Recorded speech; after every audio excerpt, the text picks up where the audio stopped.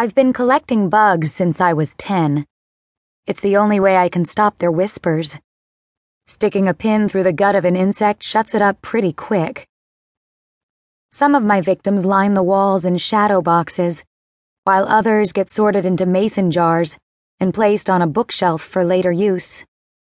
Crickets, beetles, spiders, bees, and butterflies. I'm not picky.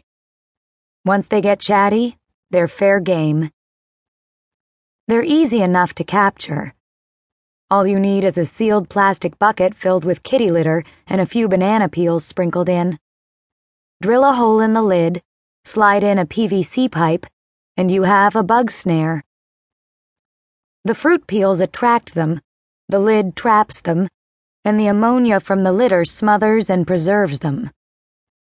The bugs don't die in vain. I use them in my art, arranging their corpses into outlines and shapes.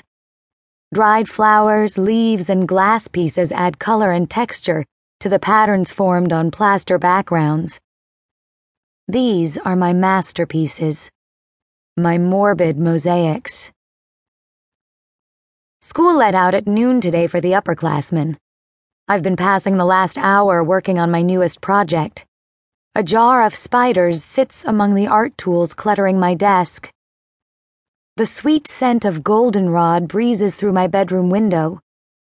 There's a field of herbs next door to my duplex, attracting a genus of crab spider that changes color, like 8-legged chameleons, in order to move undetected among the yellow or white blooms. Twisting off the jar's lid, I dip out 35 of the small white arachnids with long tweezers, careful not to squish their abdomens or break their legs. With tiny straight pins, I secure them onto a black-tinted plaster background, already covered with beetles selected for their iridescent night sky sheen.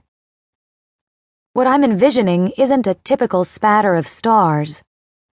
It's a constellation that coils like feathery bolts of lightning. I have hundreds of warped scenes like this filling my head, and no idea where they came from. My mosaics are the only way to get them out. Leaning back in my chair, I study the piece. Once the plaster dries, the insects will be permanently in place, so if any adjustments need to be made, it has to be done quickly. Glancing at the digital clock beside my bed,